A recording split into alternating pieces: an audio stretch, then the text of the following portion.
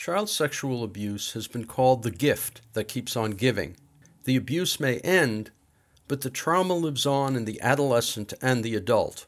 Coming to grips with sexual abuse can last a lifetime, and one of the best ways to deal with any trauma is through art.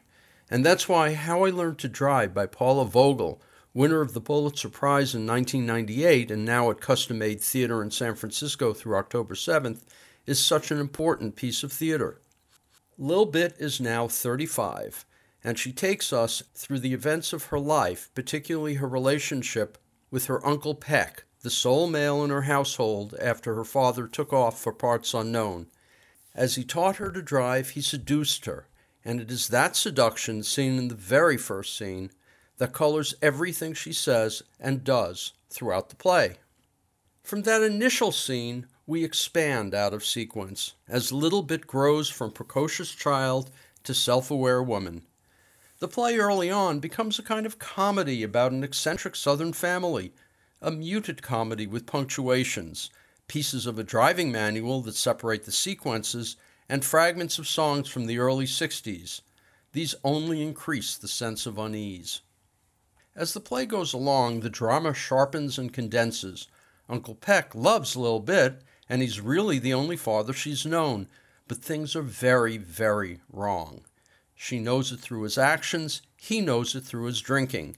We loathe Uncle Peck and condemn him, but he's no conventional villain. He's just damage beyond repair.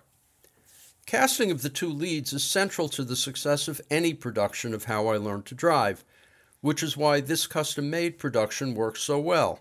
Amanda Farbstein is superb as Lil Bit in all her ages, but particularly as an adult attempting to solve the puzzle of her life. She is matched by Eric Reed as Uncle Peck, whose anguish is palpable even as he uses all his adult wiles to seduce Lil Bit. 3 other actors play all the other roles, and they're equally good, though Valerie Fackman's soliloquy as Uncle Peck's wife in the second act is a particular standout. How I Learned to Drive is a significant play, putting a human face on both sides of the sexual abuse equation, never passing judgment, but always on the side of the victim of abuse. And this custom-made production does it justice. How I Learned to Drive by Paula Vogel, directed by Katya Rivera, plays at Custom Made Theater in San Francisco through October 7th. For more information, you can go to custommade.org. I'm Richard Walensky on Bay Area Theater for KPFA.